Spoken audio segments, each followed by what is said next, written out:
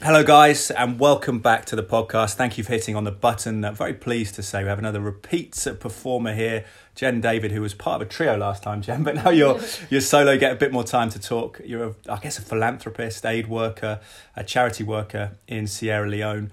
And you've also done a football club out there called Cheltenham Town Football Club, which is fascinating. But right now you're undergoing your own rehabilitation. You're a nurse for a profession, but now you've got to be a patient. You've got your leg up. I'm in your living room in Cheltenham. How are you doing? What's fine, the problem? Thank you. I ruptured my ligament back in the summer playing tennis, so I've now had it fixed, and I'm off my legs for a few weeks. And you've just come back from Sierra Leone, but you didn't have the operation before you went, so that would have been. I delayed it till after I got back. Are you a keen tennis player? I'm not very good, but I do enjoy it. Yeah. Do you play doubles or singles? Both. Yeah. But I haven't played since the summer because of my injury. So. It's a tough sport, isn't it? Because I played recently, and it's just frustrating sometimes. That I quite like having a hit, but then when you try and have a match, you just tense up, and everyone tries to just get it over the net and not make a mistake. And my serving is something to be desired as well. My first serve's all right if it goes in, but then the second serve becomes that sort of nervous dolly over the net, which I think is the key, isn't it? You can tell a difference if someone actually can play tennis because they do the second serve properly with a full jump and everything. But you're back from Sierra Leone. What are you up to this time? It wasn't football based; it was more educational based. We did see the footballers as well, but we ultimately went there for two reasons. One was I took 3 doctors with me who work in London, and in fact they contacted me to run a trauma course over there. We've recently had a tarmac road from the capital up through to Cambia where we are, and the amount of trauma through motorbike accidents, car accidents has increased tenfold. Is that the people actually in the cars and in the motorbikes, or the pedestrians? Both. So we've had lots of children being knocked down. We've had motorbikes carrying passengers that have come off. Even while we were there were 2 people killed on motorbikes. Wow. So it's a huge problem at the moment. And is it lack of kind of ability to cope with the speed, both for the drivers and for the pedestrians, unaware of that, because the tarmacs facilitated the ability to just go that much faster? Yes, I think the road, because it's quite new, there are really no speed restrictions on it. Okay. They've just recently put some humps in the road right in the middle where people are crossing to the school, but the cars are just going at speed, and the motorbikes that were obviously going quite slowly on dirt tracks are now going a lot faster, and the children just have no concept of speed. It must be surreal for you as well. It must be like a snapshot into history in a way of how it would have been in this country 100 years ago. So when tarmac first got laid here, and I suppose cars were a lot more dangerous then as well. Yeah, I guess so. Yeah. And the hospital are suddenly having to deal with trauma patients that they've never really seen before. Yeah. So, there's a real necessity there. Really severe injuries. Indeed, yeah. Life-threatening. Yeah. Well, tell us, because go back to the start, because obviously we spoke to you with Sean Long and Kevin Dawson, who Kevin's now at Forest Green, but was a former Cheltenham Town footballer. Longy's still at Cheltenham now, and they went out in the summer to coach the associated team, Cheltenham Town Football Club in Sierra Leone. But what's your history with this? Goes back a long time, doesn't it, in terms of Africa? What was your background? Originally I was taken by one of the anaesthetists I work with. He was the head of a anaesthetist for the whole of Africa, and he invited me to go to Malawi and Rwanda. The whole of Africa. That's a huge. He's something else. Very special guy. Yeah. Anyway, he took me over there. He helped design a anaesthetic machine that could be used when you didn't need electricity. So it was foot pumped. Oh wow. Which was fantastic for developing countries. So he took me. He went to train people to use the machine, and I taught resuscitation. Oh, fun. So we did a 3-week tour of Rwanda and Malawi teaching. And then when I got back, he then was talking to another consultant who worked in Sierra Leone and said, look, I've just taken Jen, this nurse. She's a brilliant teacher. Could you use her in Sierra Leone? And then there the story lies. So I've been going to teach in Sierra Leone for the last 11 years now. What was your first emotional response when you went to Africa? Did you just get overwhelmed by the suffering that you saw, or was it more a kind of balance for you? Because we talked about before how happy in general people are in Africa. I think for me, I always say to people, it's like Marmite. And for me, I mean, I absolutely just fell in love with it. Yeah. I love the community spirit. I love the family spirit. I just love the way that people are so resilient. And they face things in life that you and I would never even worry about. For example, they don't have running water or electricity. Yeah. You know, things like that we take for granted. Yeah. Well, you know, when you're trying to wash your hands to do an operation, or you know, you've got a very sick person and you're doing it by a head torch because you don't have any power. Yeah. You know, you don't really see that. No. And that's something that we're very privileged. You know, I've worked in the NHS for over 30 years, and that's not something that's ever been an issue. And just to see something so basic that they don't have, that they have to overcome that before they can even start. Well, I was telling you before, I've got a lot of family who are doctors. My father's a GP, my uncle's a GP, great uncle's a GP, my brother's a GP, my sister-in-law's a GP. So I've got all this medical background. I think it can be difficult in this country because you're dealing with a lot of more complex sort of emotional problems now. Was there a sense of these are real problems that are transparent that I can help sort of fix? Yeah, I think also that, you know, over there they don't show a frustration. So, for example, if you were waiting for 4 hours in a GP surgeon, in a A&E, you know, waiting room, which is a lot of talk about that all the time. Which is quite a common thing these days. If you're not arriving at a life-threatening event, you'll become really frustrated. I've never ever seen any frustration. People will sit patiently and they will wait for help, and they're always grateful for whatever you do. Yeah, because there's not an expectation. No, they wouldn't criticise you because they've had to wait for you, or you know, or isn't it irritating? There's no power on, or you know, hang on, I've just got to go off and wash my hands and find some water and soap. You know, that it's just things like that. It's just taken for granted that there is a patience about waiting. And presumably, as well, you wouldn't get someone coming and waiting with a sort of cough or a tickly throat or something, which obviously GPs now have to entertain. There's people who'll go back, whether it's hypochondria or it's just a general thought of, I've got a slight problem, I'll go to the doctor and ask them what it might be, even if it's just a cold. Exactly right. I mean, they would not get treated for anything like that. A lot of the villages that are remote, they will have traditional healers within the villages. So a lot of the medicine is very traditional from, you know, years gone by. If they come to hospital, they're usually pretty sick. We've just recently built a primary school, and in our village we built a little treatment centre, and we've now treated over 1,000 children and members of the community.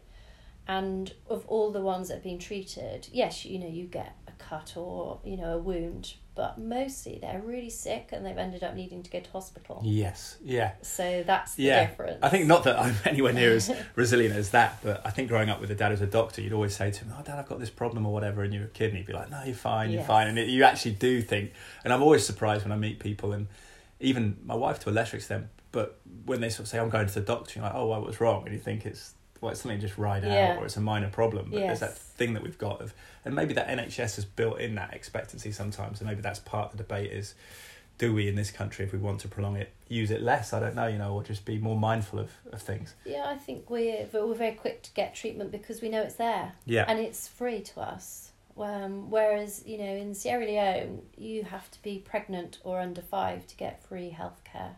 Wow. So, for example, a very good example was one of our workers. He was one of the guys helping to build our playground. We built a playground in our school grounds year before last. And I could tell he was sick because he, wasn't working particularly effectively, but he was also kept sort of doubling up in pain. So eventually we got him to disclose what was wrong. And he had a huge hernia. And anyway... He was trying to do building work. He was trying to build with a hernia. And so we spoke to the doctor at the hospital and said, look, you know, he needs to be operated on. And they said, well, that's fine, but he earns 300,000 Sierra Leoneans, which is equivalent to about £30 a month. Wow. So he earns £30 a month. His operation costs £70. Which still seems which cheap, but to us is nothing. Yeah. But to him, who has 9 children, oh man, there's no way he could afford it. no. So we quietly agreed that we would cover his surgery, and actually that night his hernia strangulated, and he ended up having to have emergency surgery. Yeah, that must be difficult for you when you're working there, because obviously there's a tendency you just want to. You're a nurse by trade, so you want to help people and be kind, but so you don't want to unbalance the local population by giving some people things that other people then Exactly couldn't get. right. And we did have to keep it very quiet where the money had come from. But he was a very important part of the community. He had 9 children, 6 of which were at our local school. Yeah. And he had helped us in many, many ways building. And how could we not help him? Yeah. £70 to us is a meal out in an evening. Yes. Yeah. Yeah, it's true. It's just when you put it into perspective. The average salary, I think I read, is $50 a month, US dollars a month. So it's about £40 maybe. Yeah, they are trying to up that at the moment, but their salary is very poor. And yes, okay, food is cheaper, but to feed ourselves when we're there, 2 meals is £6 a day. Well, that's £6 for one person. Yeah. And you extrapolate that over a month. Exactly. So, often they will only have 1 meal a day. Yes. That's not uncommon. The children often come to school and have not eaten. Wow. And that's their reality. Yeah, and the people here are worrying about doing deliberate fasts and stuff and things and getting stressed about whether they can do that, or whether they should do a carnivore diet or a vegan diet or whatever it is. Perspective. What is the economic issues? I mean, because I'm not in any way, it's one of the weaker areas. How can it improve in those parts of the world to create more of a flow of money?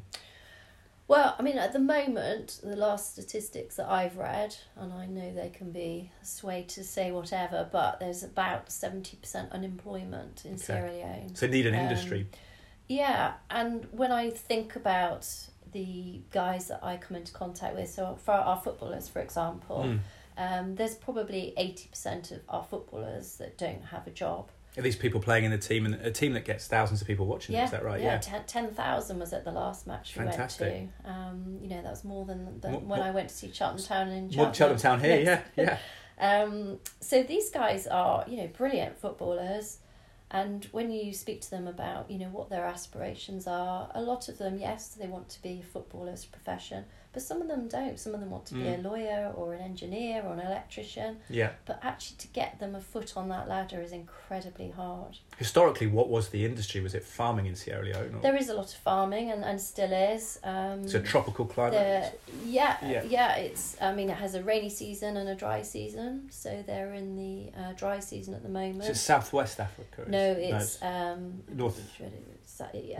northwest. Northwest, yeah. It's just on the Guinea border. And it was rich in diamonds and minerals, which has slowly been sold off by the government. So it's... Is it a democratic government currently? Yes, it is, yeah. It's a very peaceful place where we go, but politics, as in every country, has an impact. And at the moment, certainly even the road from our existing village to where our other school's being built, which is 18 miles away, we thought they were going to replace the road, and that's not going to happen now. Really? And, we say 18 miles, which doesn't sound much, but it takes us an hour and a half to drive there. 18 miles? Yeah, in a 4x4, because the road is so bad. No. So you imagine a sick person trying to get from that village to our hospital. Yeah. It's near on impossible to get somebody in time, and for them to be alive, to be treated. Is there a knock-on effect? Are people generally who aren't ill, are they fitter because of that lack of roads and things like that? They're sort of physically active as part of their everyday life? They're incredibly active and so strong. I mean, our footballers, they are so strong. It's just unbelievable. And in fact, they've been fantastic clearing the land ready for our new nursery school we're going to build. They've become really important members of the community. Funny. Coming from this part of the world must be weird, because you obviously want to help them and materially improve in lots of ways and bring more money into the country, but I guess you don't want to bring in the downsides of what we've seen in the West over the last 100 years of inactivity and ill health, which I believe you've had to deal with so much as a nurse. Yeah, absolutely. But I don't think that'll ever happen there. No. A lot of them don't have access or can't afford cars or motorbikes, so walking is their chosen thing. The footballers, they train every day. Do they? You know, every day. And incredible because they give themselves a rest day, 1 day a week. The guys who came out, was it Sean and Kevin were saying that they'd get there at sort of 7 a.m. and the guys were already there warming up and doing the drills from the day before. Just amazing. And could handle the heat. They were playing in the heat and Sean and Kevin were watching and they couldn't handle the heat. So yeah, I did a warm up with them a couple of years ago when I was feeling ultra fit, and by the end of the warm up, there was no way I could have played for very long because I was absolutely exhausted. That's amazing, isn't it? Yeah, they're uber fit. So with the 10,000 on the football front, they can get 10,000 people in. Can they charge them any money for that? They charge a very, very small amount because obviously people can't afford to do it. But most of that money goes on the hire of the ground. The hire of the microphone machine, you know, the tannoy, thank you, and the guys, the referees, and you know the guys. So the players don't get paid.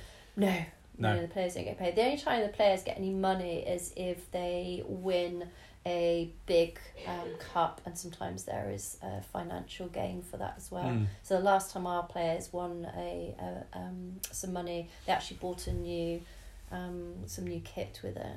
Oh, okay. With the money that. Do they get selected for Sierra Leone national team potentially? Are they available for that? They could potentially. Yeah. There's a couple of our guys who are so good.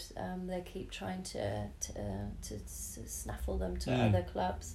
But our team are really loyal, and I think a lot of that is down to the fact that they are a really, really tight community, but also we've managed to get sponsors in England for some of our players now. Yeah. So we've got so out of there's a squad of 40, we've got 17 sponsored so fantastic. far. So that gives them money to live on. Yeah, so some of them are getting money every month. Not all of them. Some of them will get a gift when I go over, so their sponsor might decide to send them some new football boots or send them some deodorant or some pens and papers if they're trying to study. So each sponsor will give what according to their own needs here. We have got a couple of sponsors that send money regularly and monthly to our players. Is that through a bank transfer or how does it work? Yes, so they pay it into our charity account. Yeah. And then our guys the other end will then pay out monthly, and then they send a photo of them receiving the money. Nice. So everyone knows it's completely above board. And is it dangerous for people receiving money out there because other people don't have it? Is there an issue No, there and at I all? think somebody else asked me that because they said it's a really unfair system because obviously you've got some players that are sponsored and not others. Is it based on talent, the sponsorship? No, not at all. So some people have approached me and said, look, I have a real interest in a goalie, for example. That's where I used to play my position. Yeah, so or maybe your child plays in that position. Exactly. Yeah. So some of them have done it on what position they are. Some of them have done it on what employment they would like to go into. So, for example, I've got somebody who'd like to be a solicitor in the future. I have a solicitor that is sponsored. Can they do the legal training there in Sierra Leone? Yeah, they can, yeah. But they have to go to college and uni. And proportionally, that's very expensive, is it, relative to income again? It's all about expense, really. So some guys that do get money will then share it with the other guys. Yeah. You know, some of them bunk up together, so, you know, they all in the end benefit. Or if somebody's got sent a pair of boots that don't fit them, they will then give them to their mate that they do fit. So, you know, they're pretty good about sharing. Yeah, I suppose it's an interesting one for you because you've come from a place with a lot more money on paper, but maybe with less community minded like that. Do you think that's a fear that money can breed, from you've seen in this country, maybe a selfishness or a kind of a thing, if I want more, we all feel relatively hard done by sometimes, don't we? Because we look at people with more. And I think anyone would agree that you know, you always want more, don't you? Yeah. And these guys, I think for them, it's about somebody somewhere is actually looking out for them. Yes. You know, even if it's, I mean, I have one lady, for example, she's a Cheltenham fan here in Cheltenham. Oh, really? And she's had to leave work through to ill health, and she sponsors 5 footballers. Fantastic. And she said to me, I can't really continue doing this. I probably need to drop down to 1 because, you know, I haven't really got much money myself. Yeah. So when I went over, I explained to these 5 players that she was in poor health. She hadn't sent anything this time, but she was thinking of them. And, you know, all 5 of them wrote her a letter back. Did they? Yes. So I bought 5 letters back for her. And she said, I can't give up on any of them. So she's now going to approach Cheltenham Town here to try and help get get a fundraising scheme going so that she can raise money to help these guys. I think the local club is definitely trying to be community minded. I know that I interviewed recently Nick Gazzard, who's the father of the murdered Gloucester girl Holly, and they've did the game at the weekend against Leyton Orient and auctioned off shirts. So I think they are an important part of this community. But that emphasis on helping people, is it? We almost expect the government to do it here, don't we? I think we talk about the NHS, whereas it seems, do you sense that people over there do look out for each other more? Yes, they do. And another really lovely scheme that I came across when I was last there is, so within our school grounds we have a little security hut. So we have a security guard who keeps an eye on the site and makes sure that all is well. And he lives in our village, and he is starting to build his own home. He has got a little mud hut, but he wants to have a proper brick structure. From brick, not wooden. Yes, so and they make their own bricks. So they buy the cement and sand and they make the bricks. And they dry them in the sun and then they build. So very capable, all-round people, yes. And so they do that very, very slowly. So it might take them 3 years to build a property because they'll build it as and when they can afford to buy stuff. Now he was suddenly had all these bricks, and I said, well, how's he managed to do this? Because I know he's on £30 a month. That's his salary as a security man. And apparently they've got a scheme now in the village, so all the villagers every month they will choose somebody who needs help. Wow. And so there'll be 10 of them. They'll get together in a little sort of enterprise. There might be 10 of them, might be more. And they will all give a little bit. So it might even be just 50p, but it'll be something. That's phenomenal. And that money will then go to that person for that month. They have a vote to allocate it to someone, do they? Yeah. Because they say, right, he needs... so Mohammed has decided he's going to build this, and they will then... And it gives you a vested interest to be a good community member as well, I suppose, because you know that people are sort of keeping an eye on you and they'll help you if you're sort of worthy. There was at least 4 of these schemes going on within the village that I knew about. So they were rotating where the money was going each month to give to the next person. So is that something that you, when you look at all the things you get out of the process, is that partly something you find uplifting? Is those community schemes the way that they are? I think the community spirit is amazing, and for me it's also it's about promoting women there. Yeah. So as in all developing countries, women seem to come down the bottom of the scale. And it's a very mixed religious country, so you've got Islam and Christianity. Yeah, and actually the religion is not an issue. They live very comfortably hand in hand, side by side. The problem is actually that the males are promoted through school because they are going to be the money earner, generally speaking. So the girls will often be married off. And they're having a lot of children from what you were suggesting. But the issue is some of these girls are 14. Okay. You know, they're young girls that are then having to have children too young. Are they deemed children by Sierra Leone culture, or how do they... They are differentiate? No, they're still children. But within the villages, you know, trying to license who gets married when is near on impossible. So we've been. So it's actually illegal to be married at 14, but they are. I think I don't know. I haven't looked into the legal side of it, but I know it's happening. And so for us, we've tried really hard to keep our girls in our school for as long as possible. So although we are a primary school, we've got children that are up to age 15, 16, because our school has only been running 2 years, so a lot of those children have never been educated. So we've managed to keep our girls in our school longer to stop them being married. Yeah, okay, yeah. So the longer we can keep them in education, the longer the family is saying, actually, it's good that your daughter learns to read and write. Because they can now work. Because she can now work, she can help in a business, she can keep your books. Those are all skills that you can't do. So Lottie's parents are illiterate. So actually their children are now becoming more educated. Illiteracy is common, isn't it? Really common. Yeah, it's a huge problem. So actually we've managed to keep lots of girls in school that would otherwise not go on to do secondary school. So we've got a couple of the older girls that are being sponsored. So we also have an orphan sponsor system for our children. Yeah. So we've got 38 orphans in our school, And of our 38, we have 26 that are sponsored. And does that reflect the fact that adult mortality is a lot higher there in terms of the average life expectancy? And yes, so at the moment the average life expectancy for a man is 52.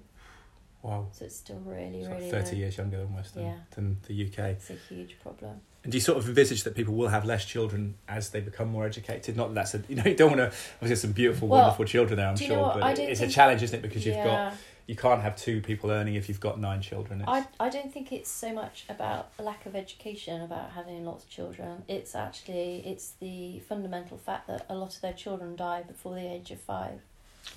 So, wow. You might have a mother and she'll say, I have 9 children, but she might only have 6 that are still alive. Yeah. She might only have 2 or 3 that are still alive. Yeah. So they keep having children because they know that there's a high probability that one of their little ones is going to die. Which is a lot more. I mean, my granddad was one of 12 or 13, which I think thankfully all survived, but he was 1920s, and that was probably because they were coming from a recent past where people were still dying in this country as children. Sure. So it was a norm to just keep having babies. Yeah, and so it's a norm there to keep having babies because they know that they won't all survive, sadly.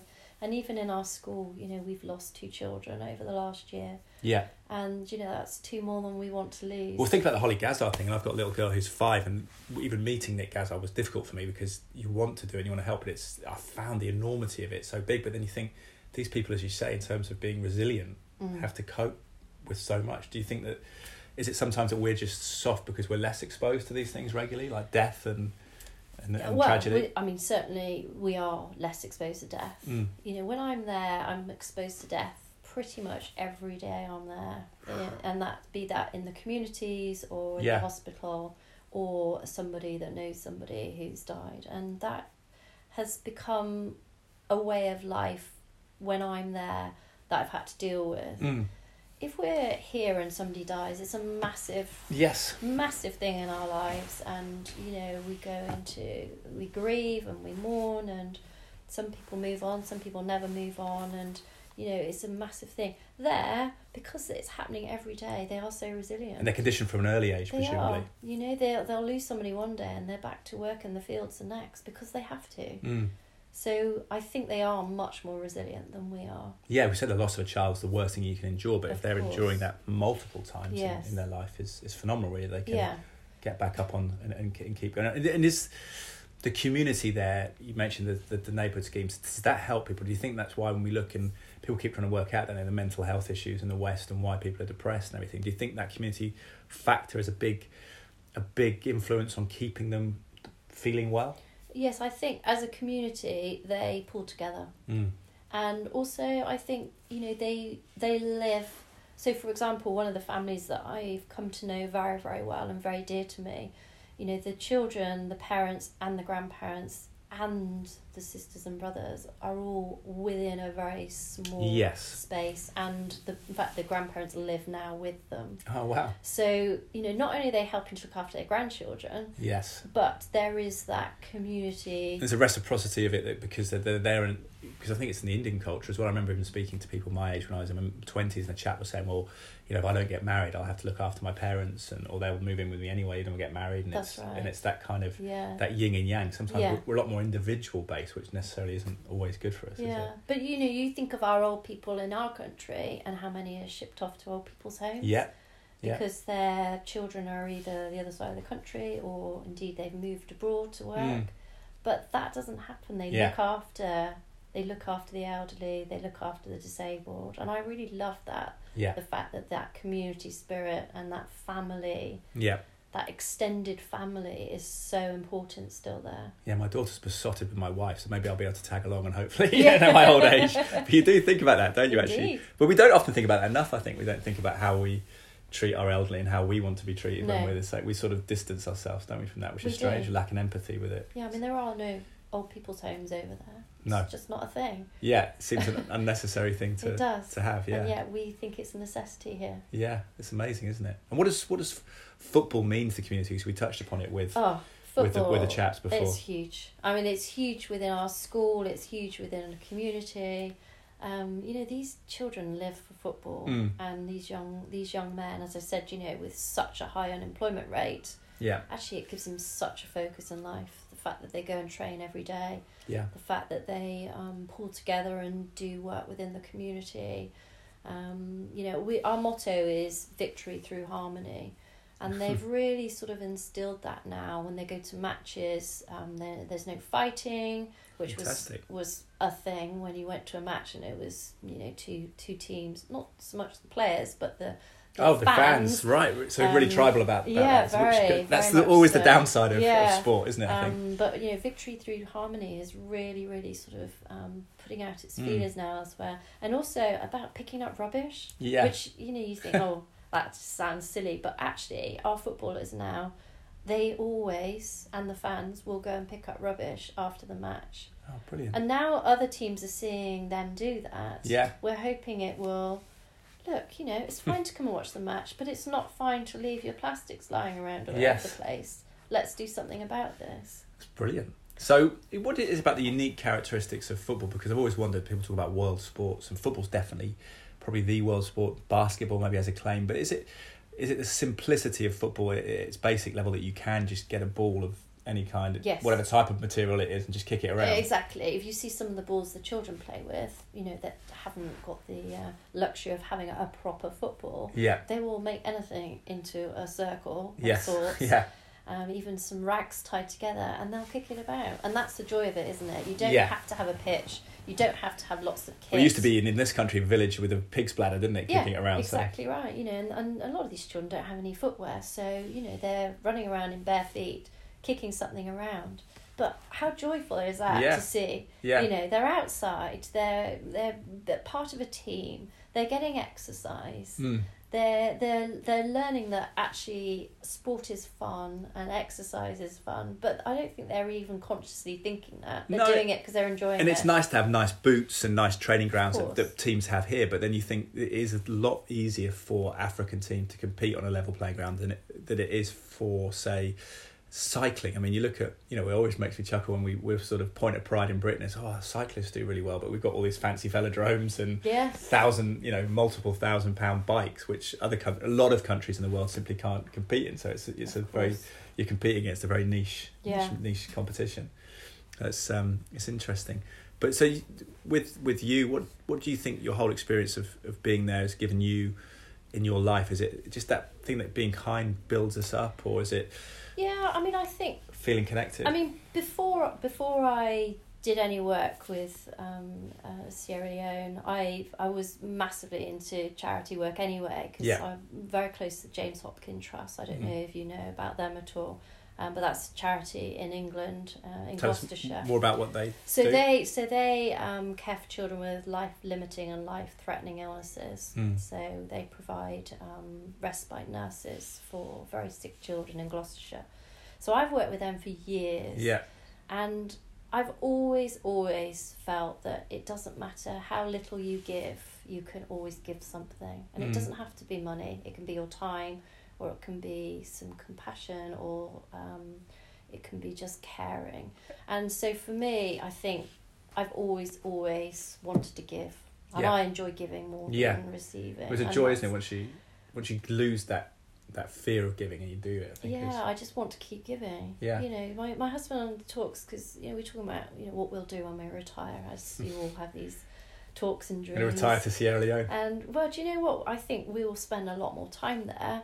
But I said, what really makes me happy is giving. So I'd much rather spend my time helping other people and giving than doing everything about my own gain. Yeah. You've got your 2 children as well. Are they involved? 3. Yes. Sorry, I've seen 2 of them. No, 3, We've actually got 6 between us. Oh, okay. So I've got 3 and Simon's got 3. So fantastic. So that's a lot of energy. I know they're sort of obviously a little bit older now, but for you to juggle that balance as well. Yeah, presumably you inspire them though to be we hope so. I mean, certainly Emily's been to Sierra Leone lots of times with us, and she absolutely loves it. She's a geography teacher, so actually having a teacher on board is brilliant for helping to train our teachers over there.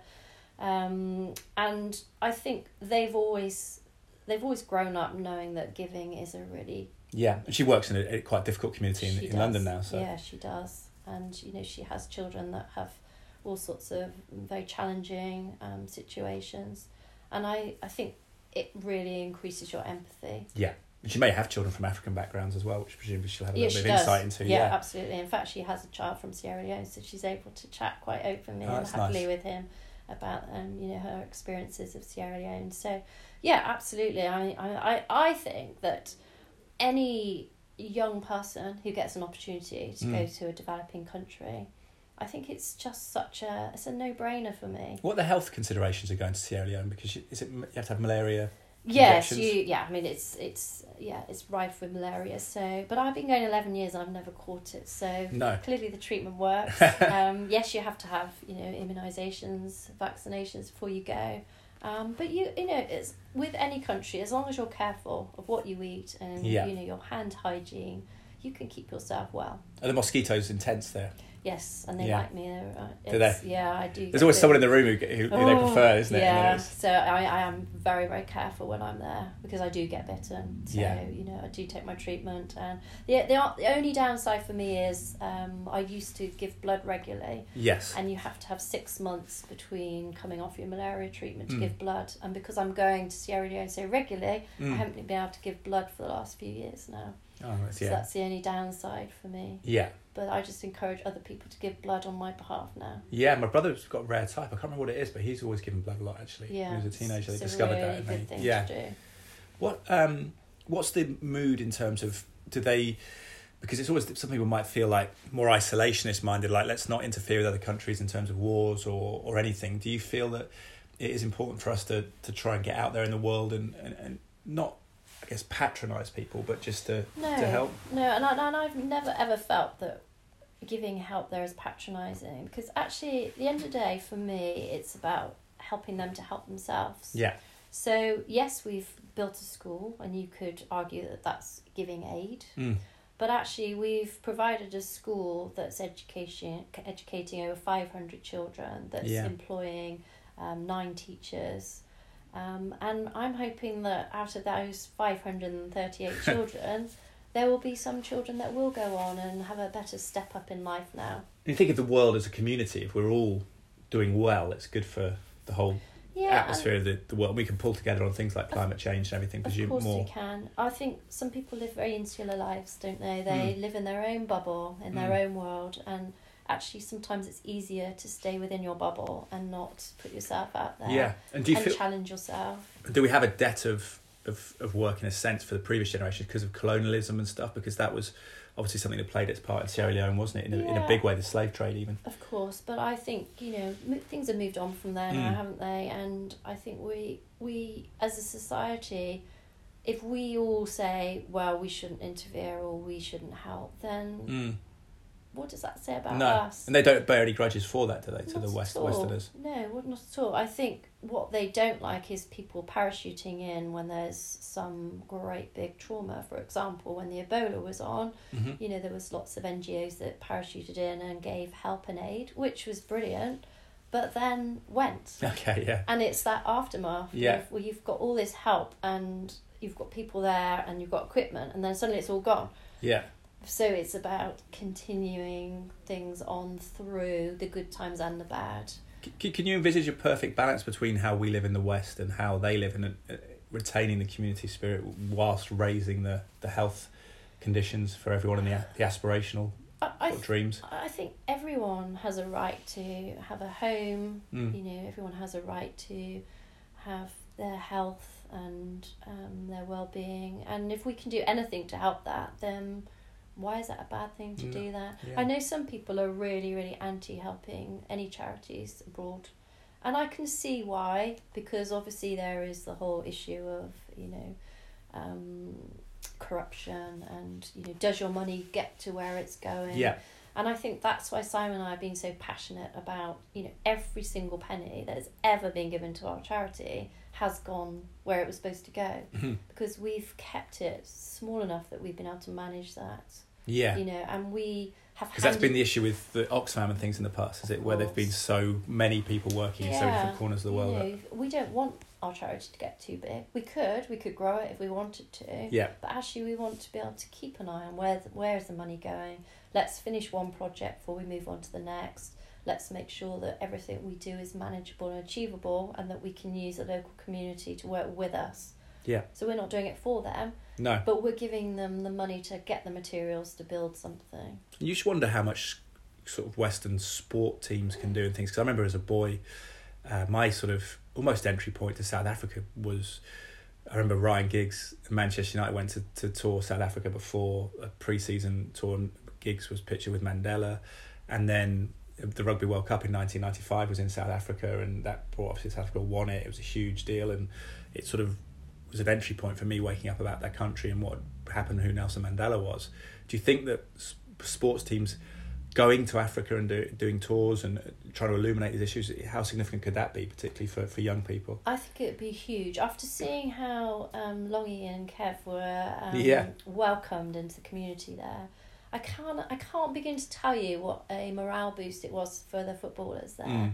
That somebody had actually taken time to go over there and teach them. You know, they spent 5 days teaching this this football course for these guys, and the fact that they not only came, they gave up their time, they raised money to get themselves there, they came armed with footballs and kit. And when I went back there this time, the guys were doing all the drills that Sean and Kev had taught them, and I thought, you know what, that is just amazing. Yeah. That, you know, they were there for 7 days, but they've already had such an impact.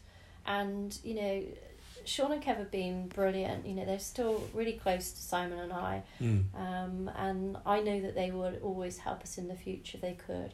I know, you know, realistically, there are lots of players that will say, there's no way I'm going to somewhere like Sierra Leone.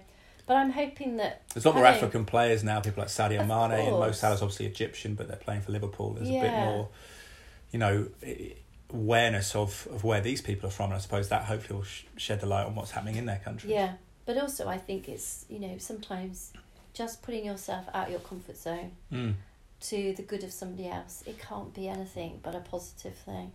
And, you know, if I could get any footballer, you know, you've got many contacts, so please. Well, hopefully, yeah. If you've got another footballer who thinks, actually, I'd really like to do that, I'd quite happily go and run a masterclass for the footballers.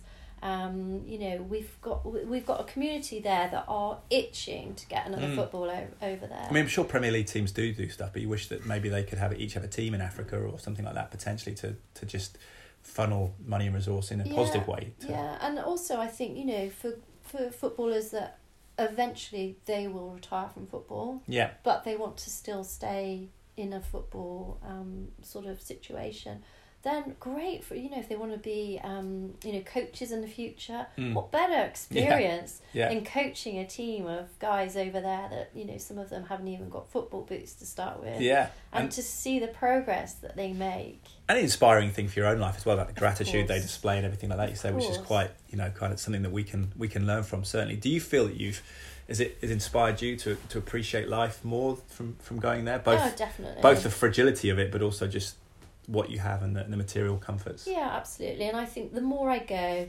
the more I realise what is useful and what isn't. You know, they talk about this African graveyard, so you get equipment and things that are donated to developing countries that will then sit just rusting away because actually they can't be used there.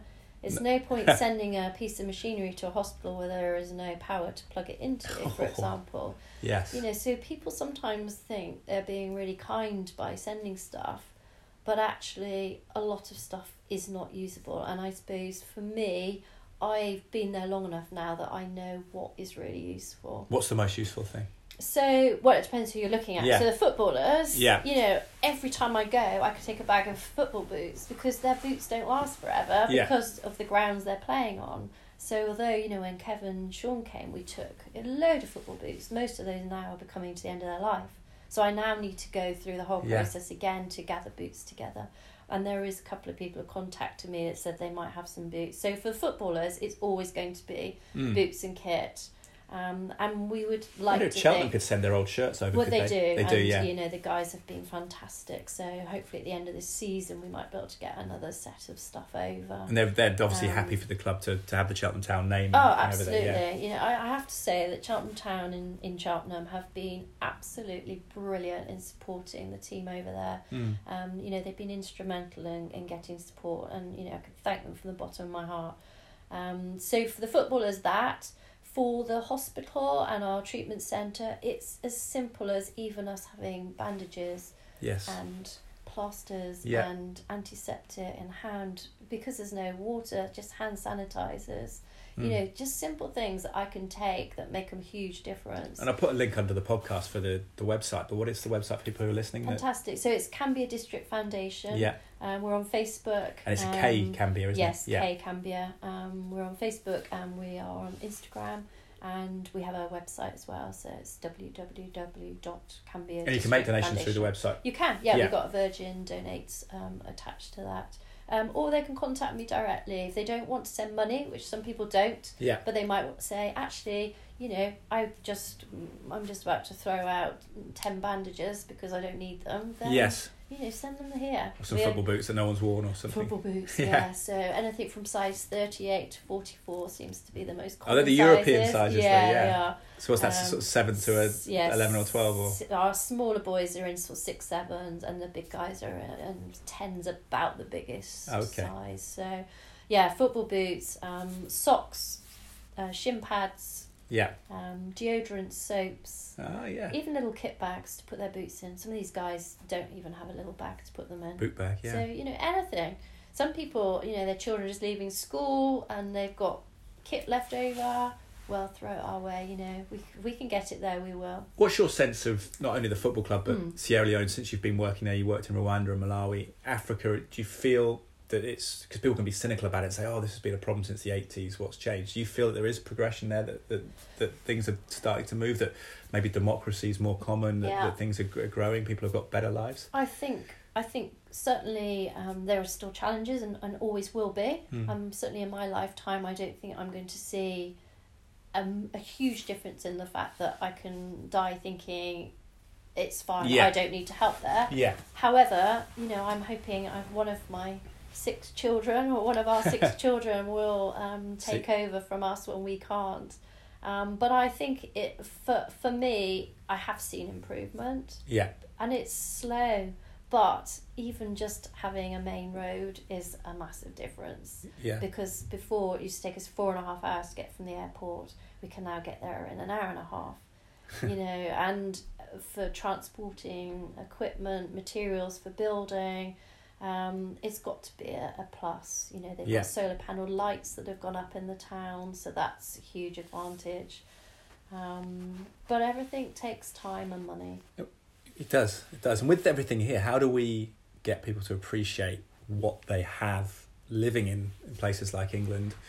Is it possible just by reading about it? Do you have to go and see it? What do you think? Because of the appreciation you have, and you're talking about the commonplace aspect of dealing with death over there and how difficult people find it here, and this ongoing discussion about mental health in this country. How can we teach that gratitude and that appreciation? That's a really, really difficult question. Yeah, no, I know. Don't have to solve it, but it's just it's almost a thought, really. I mean, Simon and I speak passionately about Sierra Leone because you know it is our other home, and we have a family there now. You know, and our guys Mohammed and Charles that run the boat for us over there, they call us mum and dad. So you know, and we are part of that community, and so we are passionate. That doesn't necessarily mean other people are passionate. No. And we have got friends that haven't got any interest, and we know that, so we don't talk to them about it. Yes. But if people ask us, we will talk about it. Do you think that people, I guess, it gives the people appreciation here, they would be happier in a way with their life if they knew what lives are like elsewhere? Yeah, I don't. More of a gratitude, because it seems like you said that they're very gracious and full of gratitude. I think it's very difficult for people to appreciate that if they're in their bubble that hasn't had an insight. Yes. into... You can't just read about how difficult things are. No, you have mean, you can read and you can see pictures, but unless you experience it, it's very difficult to... So, and I can understand why some people won't have a concept of how difficult life is over there. Yes. And what can we learn from Sierra Leonean kind of culture? Is that, you think the community aspect is... Absolutely. I would say a community is huge. You know, how many people never speak to their next door neighbour even? You know, that's so common, isn't it? Yes. Well, we've been looking after our next door neighbour, hasn't got any family actually. She's gone into a home recently and we're just working out because she's very physically incapacitated. But luckily, there's been a network of neighbours around us before us. And since we've come, my wife's been a big part of that as well, is helping look after her. But it's, you know, she's, I think, had some distant cousins in Twickenham in southwest London, but no one local. So it's a big thing, isn't it? It's huge, isn't it? So, you know, just thinking about who lives next door to you, your own community, your own family. Just being social, because you build those networks. Of course you do. And, you know, there is always somebody worse off than you. I'm a real believer in that. And, you know, even at Christmas, you know, we did lots of food. Because some people say to us, why are you only concentrating on Africa? And we don't. It's just we don't sort of shout from the rooftops everything else we do. So it's a funny argument out there, isn't it? Because there's problems else. Why bother doing anything? Because there's so many problems. But, you know, we do. You know, we help James Hopkins Trust hugely. You know, Simon's Company, Thomas Legal have just... they've been the main sponsors at the ball they've just had. They managed to raise £22,000 for James Hopkins. That's brilliant. Huge amount of money. Yeah. So we're passionate about that charity. You know, we put together all these hampers at Christmas and delivered them to the local family centre, and they were distributed to families in Gloucestershire. So we do help here as well. Yeah. You worry about homelessness and stuff, even around Cheltenham, don't you now? It seems to be more common. It's a huge problem. But as I said, there's always somebody worse off than you, and if you can do something little to help, then just put yourself out there. Even if it means you're doing your weekly shop and you throw a few extra cans of beans in and put them into the food bank, that's helping somebody. And you do get selfish slight buzz from that, don't you, as well? Which sounds not selfish, but you get, let's say, being kind can have a sort of an uplifting effect on you. Yeah, but if everyone shows some kindness, then that spreads, doesn't it? Yes. If we're all sort of so wrapped up in our own lives and our own world, then, you know, we don't reach out to other people. Yeah. And that's not just by giving. You don't have, if you haven't got anything yourself, it doesn't stop you showing love and caring. No, looking out for each other, particularly family members. Yeah, you look on Facebook at the moment, and, you know, after this, you know, awful suicide. Yes. And you think, actually, how many other people are sitting out there, you know, on the edge? Yeah. But somebody hasn't reached out to them. Yeah. So, you know, you don't have to give people money to reach out and show you care. Yeah, just try and be default.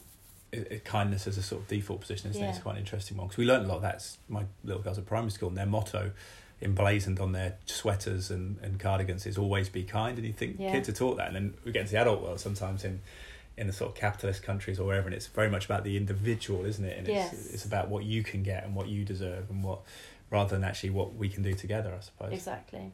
Which is hopefully sport's a good, metaphor for that, isn't it? Because you have to pull together in a team. Of course, and you're releasing all those good endorphins when you're out exercising, and just, I think sport has a massive part to play, and that's why I'm passionate about sport. I'm passionate about children getting out there. Yes. Get off their Xbox. Well, you've got a young lad, haven't you, studying GCSEs? Has that been difficult with esports and stuff, as opposed to playing video games rather than... It's really hard, isn't it? You know, what would I rather do? I'd rather send him out on his bike for a bike ride, but at the moment he's got to sit down and revise. Yes, yeah. And it's, you know, it's having that happy medium, isn't it? Definitely. Plus, we've got the joyful weather. Which... Yeah, the aftershock of Storm Dennis. It's a little bit brighter, but now it's just get your living room window get a bit cloudy. But Jen, I really appreciate it. Anything else that people should finally look to, or just connect, or just generally, even if it's not can be a foundation that you guys set up, it's any sort of way of just helping people? Yeah, I think it's just putting that message out there to be helpful. You know, I don't want to sound like one of these annoying people that, you know, goes to Africa and does good, because it's not about that at all. It's just about being kind and being helpful. Yeah, and speak to anyone that's been as well, like yourself and the Cheltenham, then Kevin Dawson and Sean Long, I think have got a lot to say. And definitely the impact on them was visible, wasn't it? They radiated, I think, huge. After that experience. And that was months afterwards. I spoke to them. And I thought the experience will stay with them for their life. Yeah.